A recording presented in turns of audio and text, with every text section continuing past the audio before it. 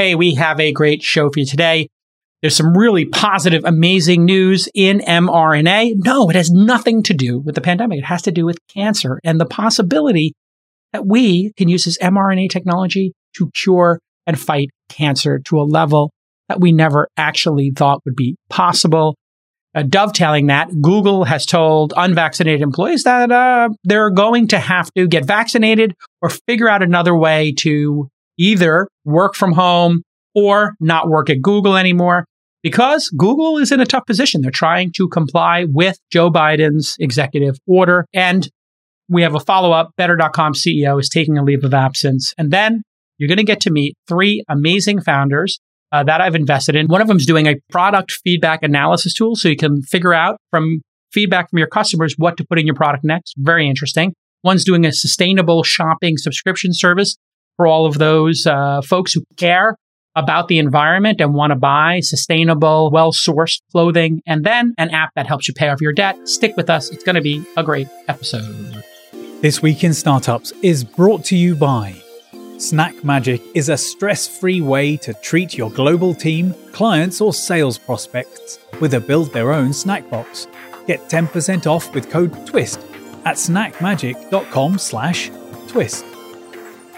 Marketer Hire. Need expert marketing help fast? Hire vetted marketing specialists this week from the company already used by Netflix, Allbirds, and more. Get $500 off your first hire at marketerhire.com/twist and use the code TWIST. And 8 Sleep. Good sleep is the ultimate game changer.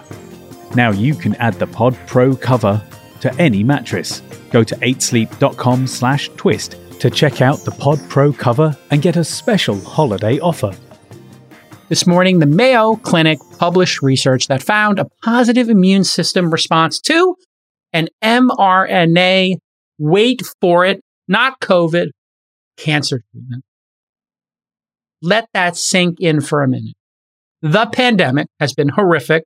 Mental health, the economy, jobs, general strife, people losing years of their lives, kids losing IQ points. I saw some kids are behind like massively double digits in their IQ point development.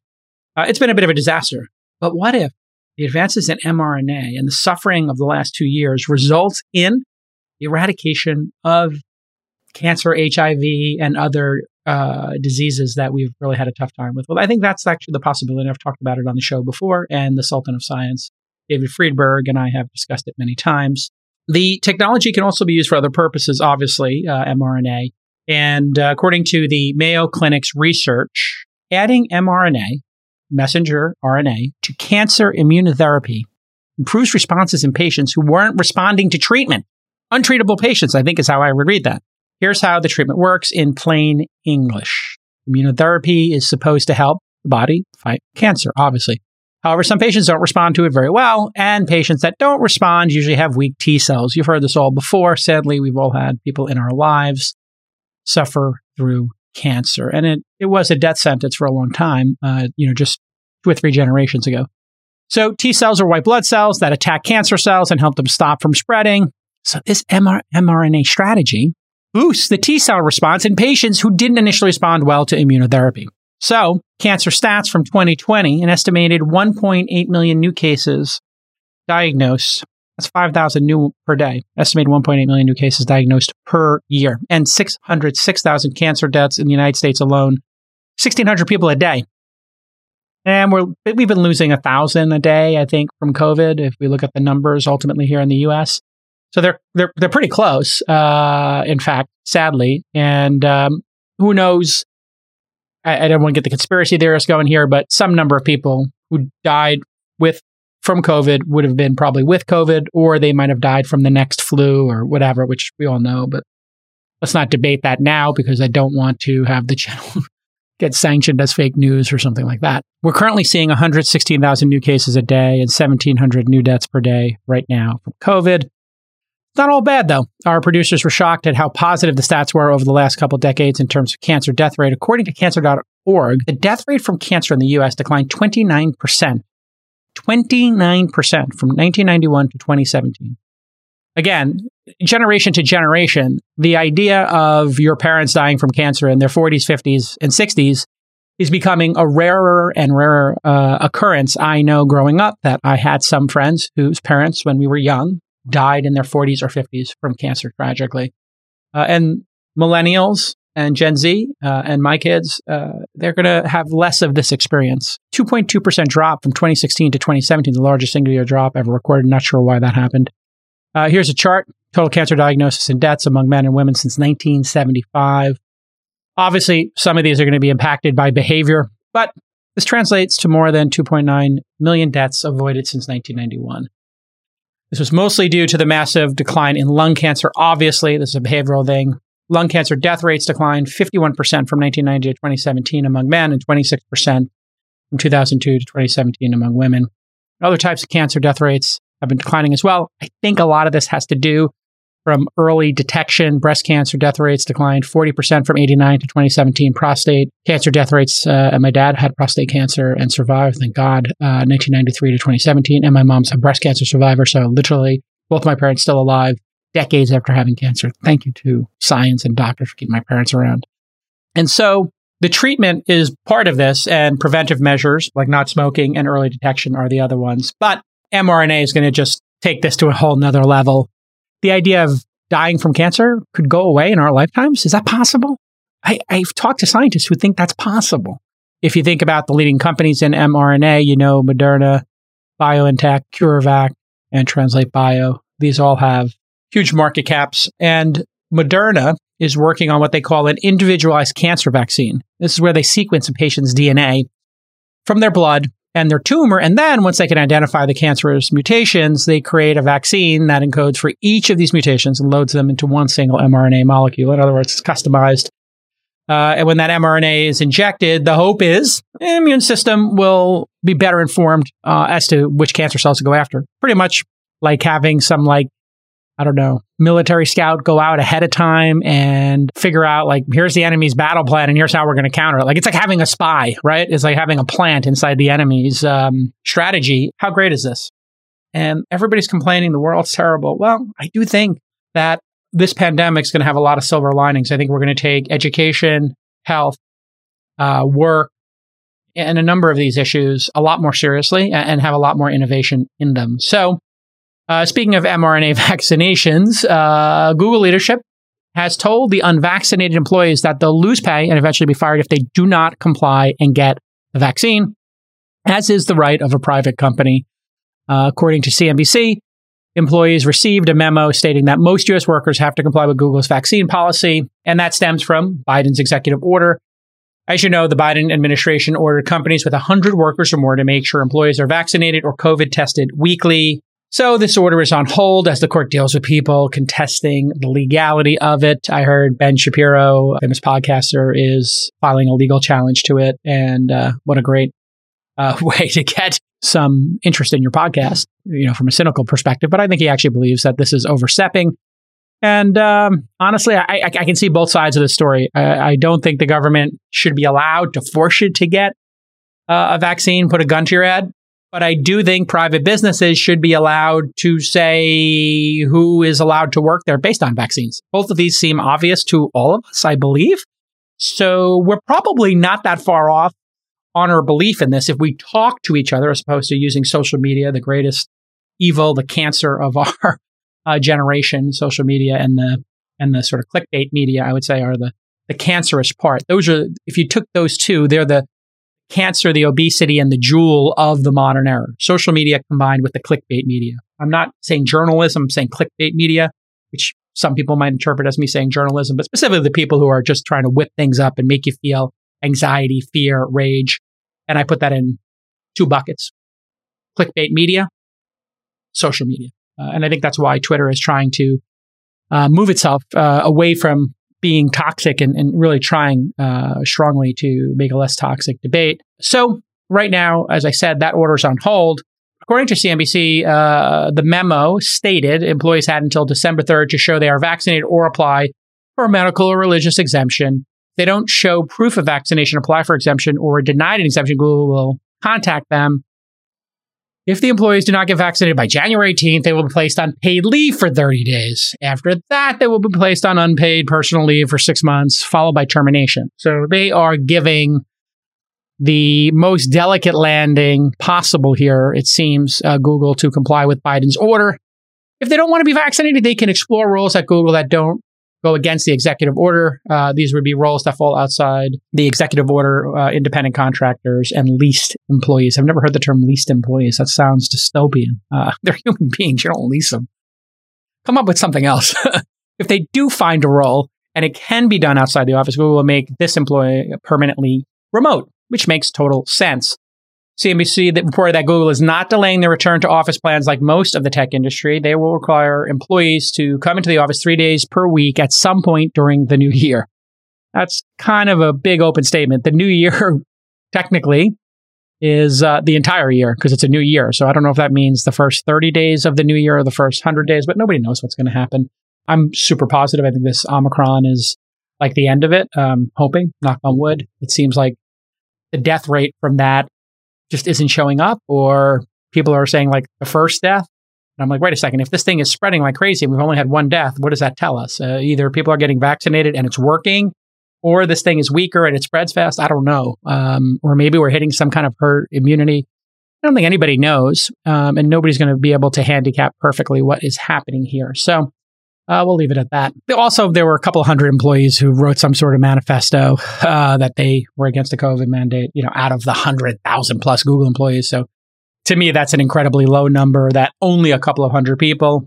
And again, if you care about my position, which you don't need to, I think my position fits with, in all likelihood, the majority of you listening, which is the vaccines are safe and worth taking. But if you don't want to take it, I don't think we can hold you down in America and shove a needle in your arm.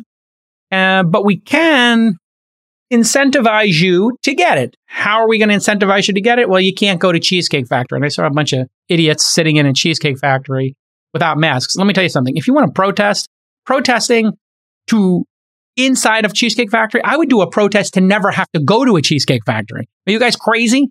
That's your protest? It's 2021. There's a million things in the world you could protest. And you're protesting the Cheesecake Factory not letting you eat there in a mask? Oh, my Lord. Place is horrible. Sorry, come at me. Let me think. That might go on Jason's rules of never things, which is if the menu has more than 100 items on it, no go. No go. Spiral Binder, not the restaurant I want to be at. Just pick your lane. Do something well. Do something better than everybody, but I am not interested in the Cheesecake Factory. If you're behind on holiday gifting, fear not. I have the greatest idea for you. I've got a great product that I've used, many of my friends used, and my bestie David Sachs actually invested in the company. It's called Snack Magic, and they are going to save the day. Snack Magic is a stress-free and customizable way to delight your employees or your customers. And you don't need to do anything arduous. What you do is, it's software. You put in the email addresses of the people you want to send a delightful holiday gift to, and they get an alert in their email box that you've given them the ability to build their own gift box. And then they get to choose from 800 snacks and beverages and even office supplies and things they might be able to use. You will delight your customers with this. And when you send these gifts, I always have this problem. Like, I like to send chocolate, or I like to send something else. And then somebody's like, I hate chocolate. Oh, okay, I send you a coffee selection gift basket. So, whatever. They don't like, they drink tea. Okay, I send you tea. How are you going to do this right? In today's day and age, everybody's got their own dietary restrictions. When you use Snack Magic, they go to this website and they see all this amazing candies, cookies, protein bars, beef jerky. The world is your oyster. You can just pick from all these amazing, amazing products, and then you get a box and you got snacks for the next 3 months. It's awesome. So whether you want to delight one person or 1,000, Snack Magic made it so easy. Get 10% off with the code TWIST by going to snackmagic.com/twist. Snackmagic.com/twist. Once you have this up and running, you're going to use it all the time. You're going to get some new customer, write them a nice note, you send them a little link, boom, and it makes people feel so great. All right, great job, Snack Magic. Love the product. So anyway, totally fair ask from Google. And if you look at it, I know the clickbait media and the social outrage media, they will be dunking on this. But when you break apart what Google's doing here, they're trying to comply with Biden's mandate, and they got to stay on his good side because, antitrust, et cetera. They need to play ball, let's be honest. And, they might want to acquire something big again, like YouTube. So they're trying to play ball. That's what's happening here, trying to be supportive. They're giving their employees just a ridiculous runway here to get this done. And then they're saying, wink, wink, if you can't, see a way to get this vaccine and we've got a work from home rule as a consultant, sure, we'll try to work it out with you as long as we're respecting Biden's executive order. So that's kind of the wink. What they're saying is, if you don't want to get it, stay home and be a consultant. But we're all coming back to work. Be respectful. Everybody coming back to work gets the vaccine. The end. Perfectly played by Google. I know everybody on Twitter and the clickbait media is going to do fake news headlines and be outraged on social media. Just read the facts, people, and think for yourself. What would you do as the CEO of Google? You would do the exact same thing they're doing. Please get it. We're coming back at some point. And if you don't like it and you really are opposed to the vaccine, you can work from home. That's basically what they're saying here. And they're just trying to, if you have any level of insight here and just think what Sundar is thinking for a moment, Sundar is just thinking, how do I game this so the few holdouts, if they're absolutely exceptional employees, can still work here? That's what he's thinking. He's like, is there anybody in the 1% of people at Google or 2% of people that don't want to get vaccinated that are critical? If they are, and we can keep them as consultants, great. Switch their contract from salary to consultant, figure out how to do it. HR, you take care of it. All right. Speaking of HR, Better.com CEO is taking a leave of absence. He's taking time off effective immediately. In case you missed it, Friday's clickbait media reported that Better CEO Vishal Garg was taking a leave of absence. Motherboard, aimed at email. I'm calling Motherboard the clickbait media. Motherboard and Vice are just like, everything's the end of the world. It's exhausting how everything is just a disaster with those folks. Just the same as like on the other side, Fox and ON is how you pronounce it. One America News Network.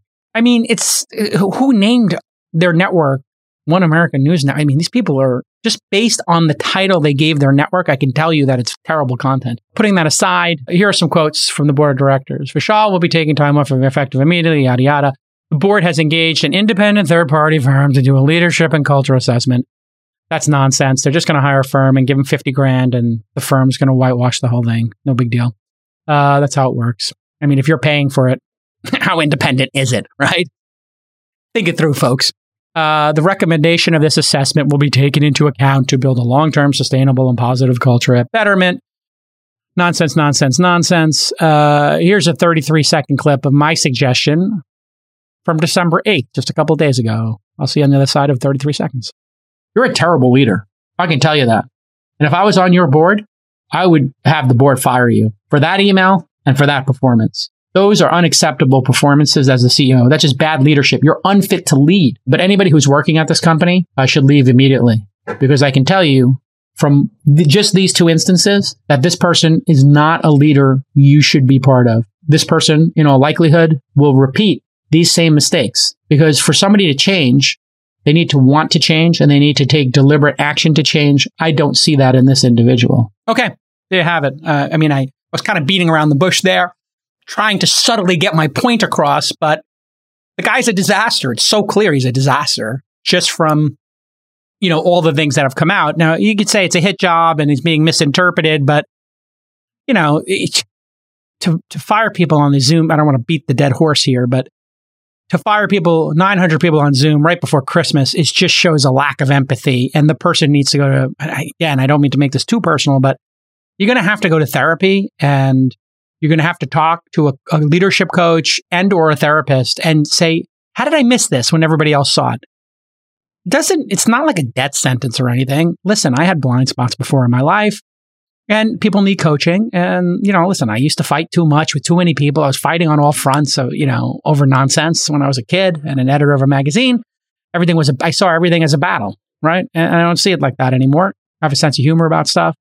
And I pick my targets, in a very considered way. So I have had blind spots. We all have blind spots. This person has just like a major blind spot that could cause a risk of ruin inside their own company, which is talent's not going to want to work for somebody like this. That's the big problem for the board. If I was on the board, as I said, I'm thinking about the next 5 hires. The bar raisers, as we talk about, Amazon's bar raisers, we're going to hire somebody who's better. Somebody who's better than the CEO is going to look at that CEO and say, why would I work for them? I'm so much better than them that I'm going to go work for somebody who's flawed. And that is the key issue here. The article says 3 high-ranking employees resigned after the layoff fiasco. Top talent does not want to work for leadership that is not worthy of, being in the captain's chair. That's just how it works, folks. You're going to lose great people. People don't want to work for somebody who's that flawed. They don't mind a leader, just as a caveat here. A leader who knows their blind spot and says, listen, I'm not organized. I'm a vision CEO. Or somebody says, I'm obsessive compulsive, but I'll leave the vision and the product stuff to y'all. I'm a sales-driven, marketing-driven CEO. People love that. People love a CEO who can be introspective, criticize themselves, and be aware of their blind spots. That's showing vulnerability. This person didn't show that. And that's why I think I'm being compassionate here. And if he wants to come on the pod and talk about it, I assume this person is a good person who just has a blind spot and needs to evolve. And who knows what's going on in their personal life? They could be under a lot of stress. They could be going through some personal turmoil. So you have to have a little compassion here. But there's a higher level of responsibility when you choose to be in the captain's seat of a plane. I think we can all agree on that. So if you're the pilot and you're going through some, terrible, depression, anxiety, personal problems, whatever, existential crisis, you don't do your job as a pilot. You say, hey, listen, I shouldn't be in the pilot seat. If what I'm doing, what's going on in my personal life is too acute to ensure the safety of everybody on the plane. That's how you have to think about a CEO, right? That's how you think of a CEO. And you got to think about the folks who are on the board as like air traffic control and, the people running the airline and the maintenance crew. They're kind of ensuring that the pilot has everything around them they need. The people who set the rules, the training staff, the people who do maintenance, all of them are just trying to make sure that the pilot can pilot the plane. And they did the right thing here, because you can't have a pilot in there who's going to, make the plane spiral. And this plane was about to spiral. So a great job. And if you've ever had to deal with a CEO like this, it's a good indication for you to move to a different company, right? Leadership matters. If you think the CEO is flawed, you can just have a conversation with them and say, listen, maybe it's not my place, but I think as a leader, you're not the right person here. And I'm going to make the choice to go to another company where I can believe in the leader. And in today's competitive environment, there's more expected of leaders. I've tried to up my leadership game, just because I look at how the world is working right now. If people don't want to go to work and people want to start their own companies, people are independent, and 25-year-olds are starting their first funds or syndicates, their own podcasts. They don't need to come work for me, right? There's a lot more choices out there.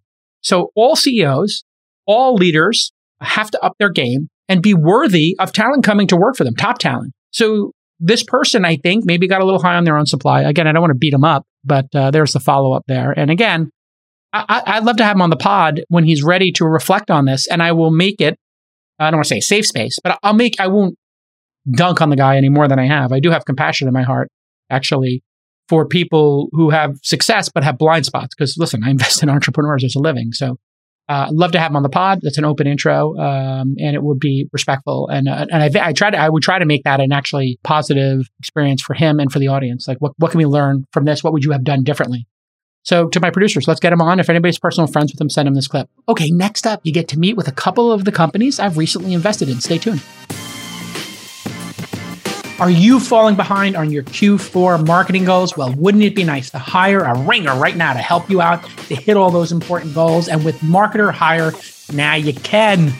They give you access to expert freelancers on demand. There's no long-term contracts and there's no risk. You can hire experienced specialists across the most valuable marketing disciplines. You know what they are: paid social, paid search, Google, Twitter, Facebook, Insta, you know those. Plus, you can do SEO. Plus, you'll do content. And you can even get a fractional CMO, a chief marketing officer. There's no long-term contracts. You can cancel at any time. If it's your first time working with freelance talent, they'll start with a no-risk trial. They want to make this easy for you.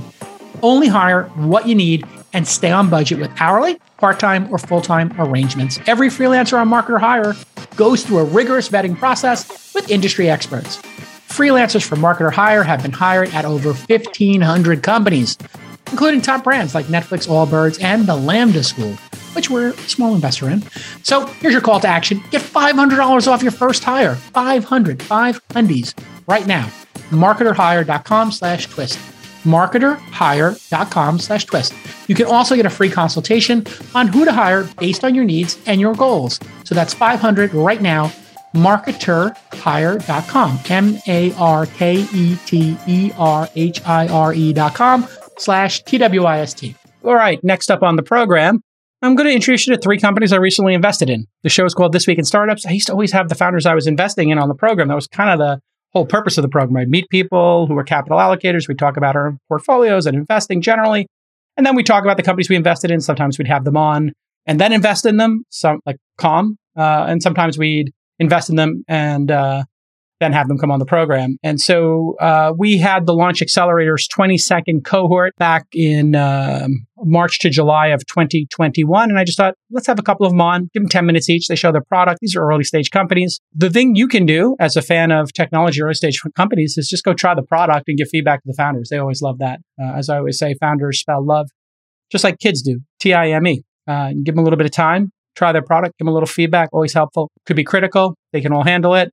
Could be what you love, could be a combination of both. But we want to have people out there making great products and services to delight companies, create jobs, and move the human species forward. First up, Oliver Rowan, who is with Support Trends. Oliver, welcome to the program. Hey, Jason. Doing great. How are you?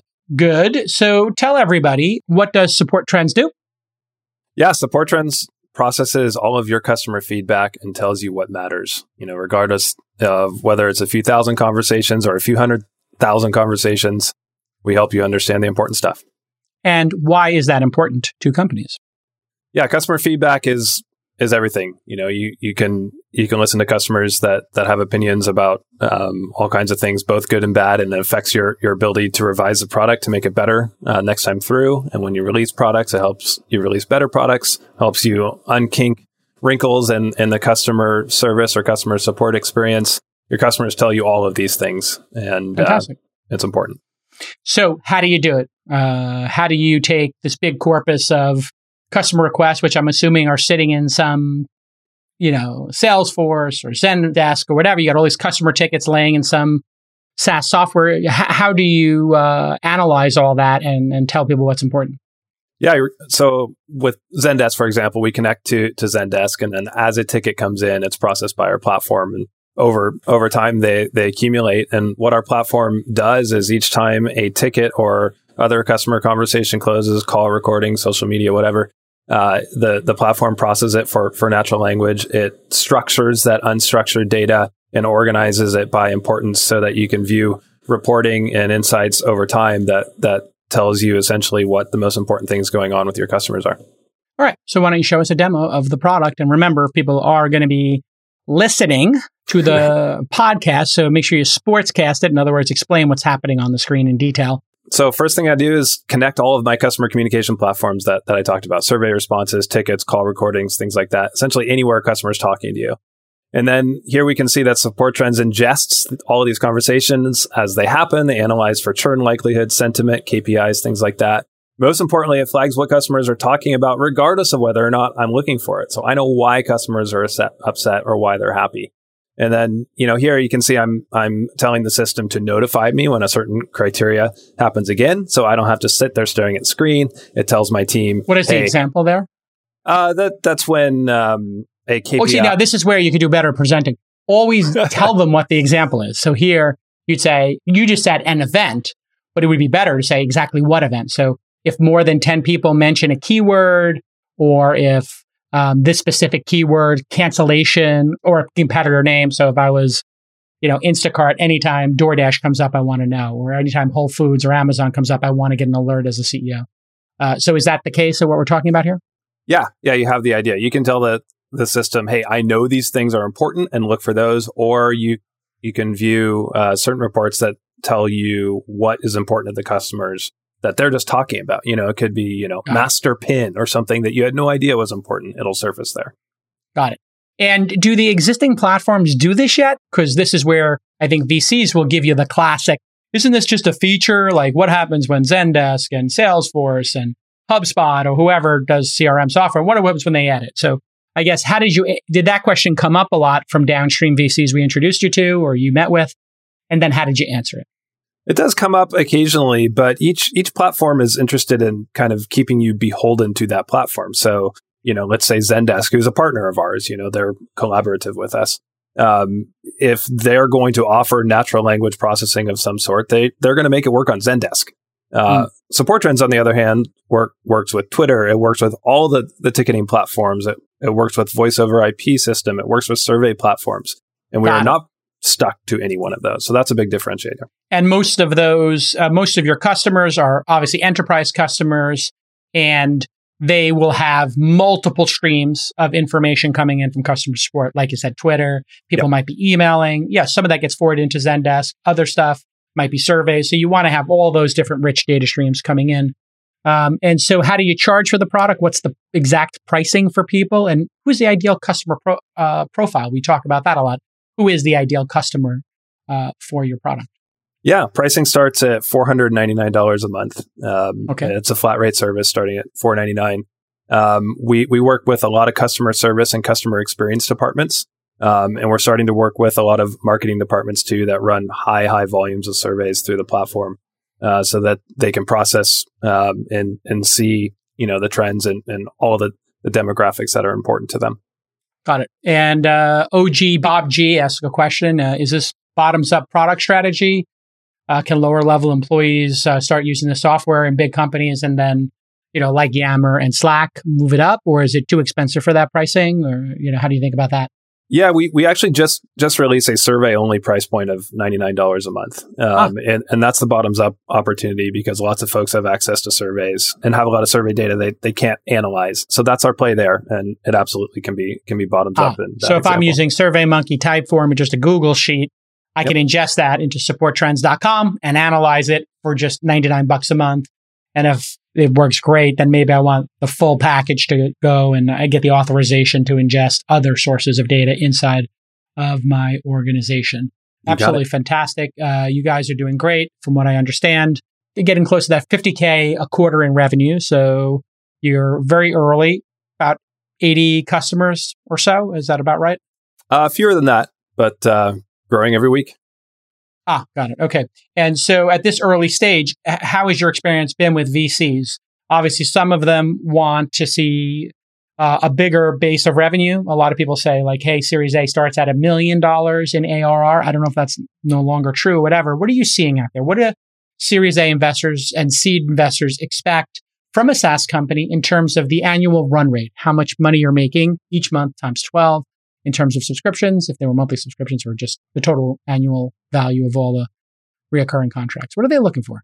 Yeah, it's a good question. So we encountered sort of a $10,000 a month threshold. That's where a lot of folks, want to see you pass. Before that, the justification is that, you could get your friends and family to sign up or something and kind of almost get there. So that's an important one. And you just blew past 10K a month. So that's great. So now conversations are qualitatively different for you as a founder? Yeah, it's kind of... Or people just take the meeting, I guess. Yeah. They take the meeting and it usually goes a second meeting at that point. Beneath that threshold, it's a little bit harder. And then what do you think the threshold is as a slam dunk in terms of month-over-month growth? Because they are looking for month-over-month growth. Have investors given you feedback of what they look for in terms of month-over-month growth to make either a big seed round, a couple $1 million, or a Series A, which today's market is $5 to $20 million? Yeah, so we've been around 15 to 20% month over month, and I think that's the threshold. But because we're there, it doesn't really come up as an objection. We kind of check that box. They do want to see your go-to-market action. That's a popular one. They want to see. What does that mean to somebody who doesn't know your go-to-market plan, your go-to-market action? Yeah, how are you going to sell this thing? How are you selling it now, and how are you going to sell it 6 months from now and 10x it? It needs to be a scalable thing. It can't be the founder. What was your answer to that? So initially it was tough, because it was just me. I was the founder and I was just reaching out to everybody good on LinkedIn. But, we've outsourced our SDR process, sales development rep process, and we're scaling that. So that's been our answer.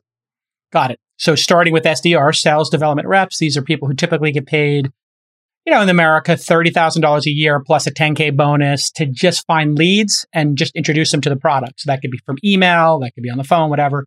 And then SDRs is one of the highest churn positions in sales departments. People either quit because they hate doing it, or they wind up becoming account executives because they want to close and they want to double their salary. So SDRs are a great way to just increase the number of leads. And so that's a great answer. If you say you have SDRs, at least you know how a sales team works and you understand the value of leads. So great job.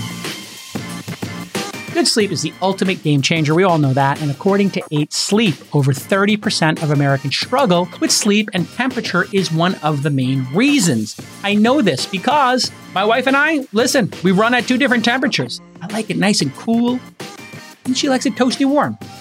And then we get into the thermostat wars. The thermostat wars are over. You take out the app. And then I can set on my side, I want to be +4. And then the algorithm gets to work. It studies my sleep and it knows what temperature I should be. And I don't know how the algorithm works, but I sleep better and I wake up more rested. And then my wife, she wants it a little bit warmer. Domestic tranquility soon follows. And if you don't get sleep, you're going to be cranky. We all know that. You're not going to be as good at work the next day. So 8 Sleep is an investment in your ability to perform at work, your marriage or partnership if you're in one of those, and just generally getting better sleep and being healthy. And now 8 Sleep is offering a Pod Pro cover. If you already have a mattress, it's super easy. You just buy the cover and you can still experience all the magic of 8 Sleep. That's one of the great innovations. The Pod Pro cover is the most advanced solution in the market for thermoregulation. It pairs dynamic cooling and heating, and then that biometric tracking. So you can look in the app, it tells you your sleep stages, biometrics, the bedroom temperature, and it reacts intelligently. Creates that optimal sleep environment. 8 Sleep users fall asleep up to 32% faster. It also reduces your sleep interruptions, according to our friends at 8 Sleep, by 40%. You can overall get more restful sleep. Listen, I'm no expert on this, but I use it, and when I sleep on a bed that doesn't have 8 Sleep, I don't sleep as well. Period. End of story. So go to 8sleep.com/twist to check out the Pod Pro cover and get a special holiday offer. You're going to love it. Just trust me. I love it so much. I placed a little bet. I wet my beak. I invested a little bit in 8 Sleep. A lot of my friends are investors in 8 Sleep as well. Great job, 8 Sleep. Erin Houston of Wearwell is on the program next. She's co-founder and CEO of Wearwell, which you can see at shopwearwell.com. So tell me, what does Wearwell do, and explain to the audience why you created it. Yeah, thanks for having me on, Jason. Wearwell is a membership platform to shop for sustainable clothes. More than ever, people want to know that they are making a positive impact on the world when they choose to make a purchase. Nielsen released some research about a year ago saying this is the decade of the sustainable shopper. Yet, if you are a sustainable shopper, you know just how utterly frustrating that process can be. Not because that the products that you want don't exist, but it's just too time-consuming to be able to find them, especially when it comes to your clothing and accessories.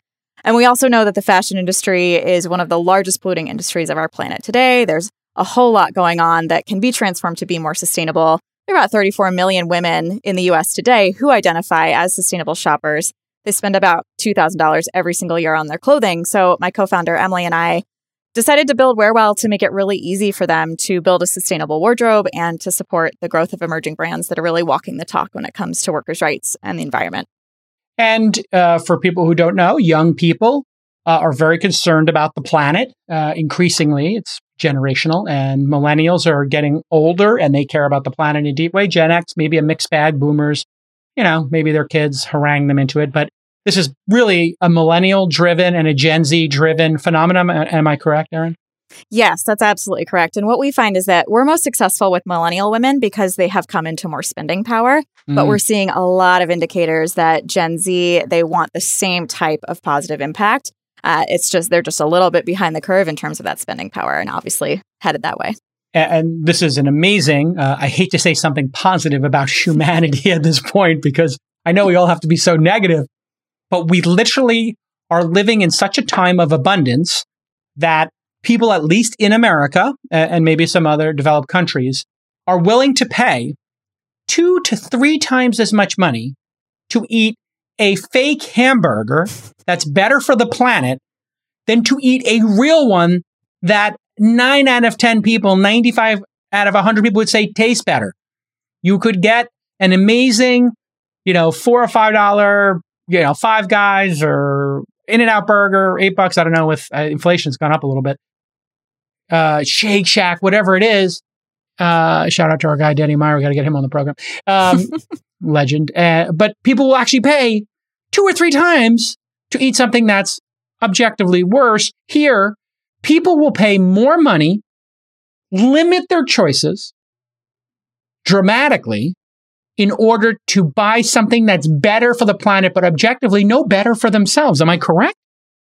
Yeah, that's absolutely correct. I think, there's what I have seen over the past 5 or 6 years is there's really this missing market in sustainable fashion. There are people who are shopping luxury who have always wanted to spend a whole lot more on clothing, and people who are used to fast fashion and want to be more sustainable. And so now where we're at is people are recognizing, okay, I can spend 2 to 3 more times on a shirt, for example.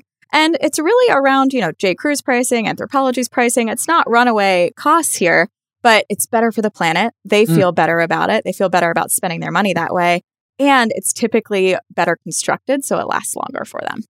That's the key for me. I have decided, now that I'm old, that I want to buy like the best version of everything and see if it can last 20 or 30 years. In other words, what I got left on the planet. So like I buy Danner boots and I buy Crockett & Jones shoes. Danner boots are known for, it's a brand from the Pacific Northwest that a Japanese company bought. And I buy my Danner boots. Hey, listen, James Bond wears them too. Daniel Craig, my style icon. And I buy those specifically because I know I'll have my Danner boots until I die. Like I will stop hiking before these Danner boots will. And I'll hand them off to somebody and they will use them. They can last for 30 or 40 years.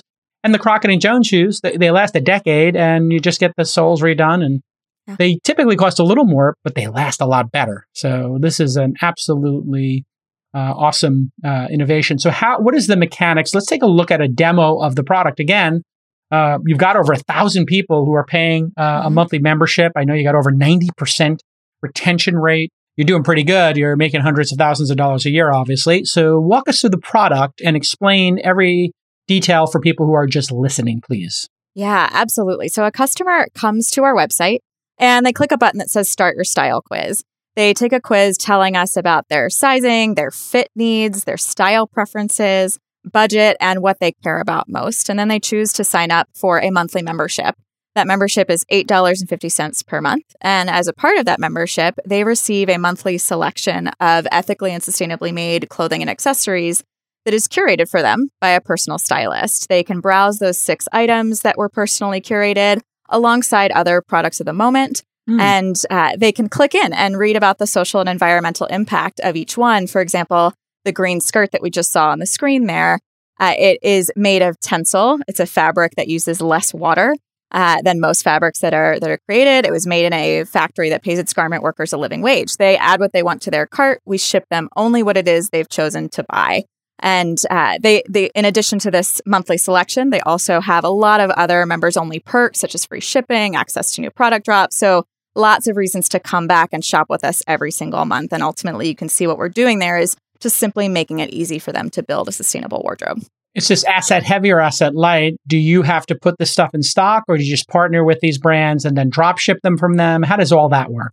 Yeah, great question. So we know that it's really important to control the customer experience and make sure it's a seamless one for them. So what we've done is we have a blended approach to our inventory. So leaning on the asset light side, we've got about 45 brand partners today. We carry some of their products. Most of it is on consignment and a few trusted brand partners we have drop ship with. Fantastic. And going out and raising money from Boomer and even Gen X folks for a narrow vertical community, I know from my experience, and delivering goods is going to lead to, oh, we don't do that. We're not in that category. We want you to service everybody, not just a niche. And then I think, a lot of people will want to take the meeting and feel good about taking the meeting and giving you all kinds of free advice. But let's face it, you want the do-re-mi. You want to secure the bag. You want to get the money. So how does one, with a mission-driven company in 2021, overcome the fact that, hey, sometimes a mission-driven company coming in with a niche audience that obviously is growing, how do you overcome those type of objections? Did you actually get those kind of objections? Or did everybody just know you and tell you you're like amazing for doing this and it's not a fit? I couldn't get my partners over the hump. I wish it was just, you're amazing, here you go. But what we found to be most successful is really, leaning into The mission is what gets people hooked and gets people interested. But when we're actually pitching, you got to lean into the business aspects. So, for example, our average order value today is $136. Our retention rate is 94%. That makes a great business regardless of whether you're focused on social impact or not. So the way that we pitch when we're pitching that type of investor who you painted that picture of is really leaning in and saying, this is a great business. We just happen to be doing good by being in business. Got it. So you flip it. Like when you're hiring an employee, you might talk about, hey, the mission. That helps you get employees. When you're talking about the customers, mission. When you talk to investors, you shift the gear a little bit and say, look at this incredible business metrics driven by our mission. Exactly. It's like a little subtle flip. And absolutely fantastic. And so people are essentially paying you about $100 a year to be their personal stylist and just present them with opportunities to buy stuff that has a great margin. That's what they're paying for $100 a year. Yes, absolutely. So the question is, are there 1 million people in the world, or at least let's say the United States, that would pay $100 for a stylist to give them really great sustainable choices that look great on them? Yeah. So when we've done the analysis of our market, there are about 34 million women who fit the demographic that would pay for what we're doing. We have to then break it down, look at income, look at what do they have around them in their geography. So we absolutely believe that there are 1 million women in particular, which means the next frontier for us is moving to gender neutral and men's and also extending into other categories when we're able. Honestly, if you could tell me like, hey, this t-shirt, because guys wear t-shirts and I don't know what happened, but I used to get 3 for $10 and now I'm buying $60 and $90 t-shirts. But I don't know if that's a function of me doing better in life or just I'm being suckered for this new casual stuff. But I do see a distinct difference in the t-shirt wars. I am now, Mack Weldon I enjoyed for a long time, James Purse. I'm now very focused on Vince as a brand. I like Vince as a brand. And Paige, Paige, which I guess was a women's brand. But I don't know if they're doing what they're doing to the environment, where they're making these. And I actually would like to not buy things out of China. But is it even possible to buy clothes and not shop from China? Because I like Nike. And now I'm just like, I kind of feel like I don't want to buy Nike anymore because all their factories are in China and the human rights issue. Yeah. So I deeply appreciate this question because the country of origin doesn't tell you much at all. It can be a good indicator if you're looking at the country of origin and the price point that you're paying. It's pretty easy to say, like, okay, they're probably not paying their makers a living wage with those two things in consideration. However, you can absolutely make an ethical t-shirt. Vince can do that. Paige can do that in China. It's a matter of having transparency into the factories and then beyond transparency, actually asking the questions of how are these garment workers treated? What wages are they being paid? Do they have things like the right to unionize? We go through that with all of our brand partners. We developed a unique process of vetting our brand partners to see who really is walking the talk in that space. And there are ways to do that with bigger brands. You just have to really dig in and spend your time doing that, which a lot of people don't want to do. And, I've been pitched on these virtual stylists for a long time. Can I move up the stack with my stylist, as it were, and say, hey, listen, for me, I know that you have this very high benchmark, but sometimes I might want a little more styling and I'm okay opening up the aperture of what's allowed in terms of my sourcing. Do those requests come in or are people sort of really narrowly focused on this? And I just want to hit this very high benchmark of, sourcing and quality. We hold our stylists to account to make sure that they're really hitting the mark, of course. However, we get customer feedback twice a month from members where they can tell us, hey, I really liked this piece. I want something that goes with it. Or I have this gap in my wardrobe. Can you find me the perfect black t-shirt? And we have our stylists go and find those types of items and what's available to them to be able to show to the customer. All right, absolutely fantastic. Congratulations on your success. Thank you. Pleasure being an investor in the company and wish you great success. All right, next up on the program, we are going into another great category. We had SaaS, and now we have consumer memberships, right? I would consider it a consumer subscription product that we just saw. And next up, finance. So when you think about the 4 or 5 really great categories that investors like, software, typically SaaS is how we refer to it today, but people used to just call it software businesses. SaaS, software as a service, recurring subscription revenue. Consumer subscriptions, Calm, Netflix, again, subscription. So the revenue just keeps coming in. People love that. And there are consumer that are ad driven, social networks, etc. Instagram, Facebook, Twitter. Then you have fintech, which would be Coinbase, Wealthfront, Robinhood, then Square, whatever. You have marketplaces, which would be Airbnb, Uber, eBay, Craigslist, two-sided marketplaces, buyers and sellers coming together. Uber is considered that, DoorDash is considered that because you're putting restaurants and drivers and consumers who want to get food shipped to them or move themselves from point A to point B. Those are marketplaces. And so those are the big ones. And fintech is the one that's particularly hot right now. So Amber Masters is with PaidBack. She's the founder, and they charge $1 a month to make paying back your debt easy and fun. It's a motivational tool. And I believe affiliate revenue is a big part of how you make money. User base growing 15% a month. Maybe you could tell us a little bit about why you started the company, what the mission is, and who are your ideal customers. Yeah, of course. Also, hi, Jason. How are you doing? Great to be here. I am doing well. Good. Well, it started from my own journey, paying off $650K in student loans. So I was experiencing... Well, I'm sorry. Hold on a second. You had $65,000 in student loans? $650,000. How is that? Did you go to graduate school twice or something? 650,000, 65% of $1 million is what you got in student debt. Yeah. How is that even possible? Yeah, it's wild. It was between me and my husband. So I went to law school. Yeah. I went to law school. He went to dental school. So we went to dental school is very expensive. Okay. Yeah, so that's like 300. Great. Okay. Now that makes sense. Okay. Yeah. And there's a lot of people in that boat. When we started sharing our journey, we were realizing like a lot of people have not just six-figure debt, but like $500,000 in debt. And so we kind of came up with these principles that we were using to pay off debt, which was we were sharing our journey on social media. We're tracking our debt. We were refinancing for lower interest rates and finding other ways to save money. So we kind of wrapped those principles into our app, and that led us to where we are today. Okay. So a key principle is knowing what interest rate you're paying for various things, whether it's your school debt, your home, I guess credit cards, and then trying to find lower ones. So that is a key driver in success in paying down your debt? Definitely. It can save you a lot in interest and your monthly payment as well. Got it.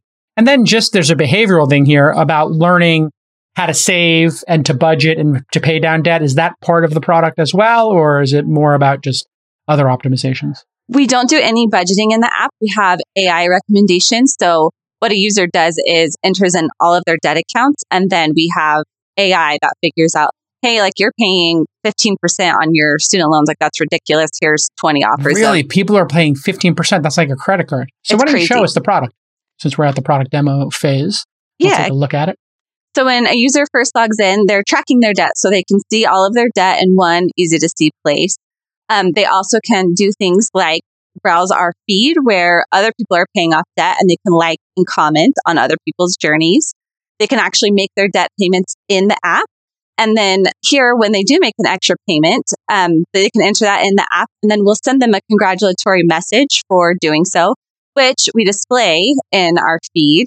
And then they can also share it on other social media like their Instagram or TikTok or whatever behooves them to get more like, I call them attaboys, but when you're liking and commenting on other people's progress, it helps you keep going on your own journey. Got it. So a little gamification, as it were. Exactly. Well, how do you make money? Let's go through that, the business model. Yeah, we had a big change. So at the beginning, you mentioned the $1 a month. We are now free. So what we've offered that we used to charge $1 a month for is completely free. And at the new year, we're actually charging $8 a month for our users to be able to link their debt accounts, get custom AI recommendations, access to lower interest rates from some of our partners, and then they can text our debt experts so they can ask us questions about their debt. Sometimes it's just, like, is refinancing a smart decision, or what should I do with my student loans while student loans are on freeze, and that type of stuff. So you're charging $1 a month. You also make a nice commission if somebody was to use one of those products, but you're going from $1 to $8. So $12 to $100, but you're adding something to the service, which is this new concierge that will talk to somebody on the phone or over chat. It's actually, through text. So it's not even in the app. It's going to be like texting directly. So that was the feedback we got is when they're laying in bed freaking out at night about their debt, they can just whip out their phone and text us. Great. Awesome. So that means the product could exist just as a text product.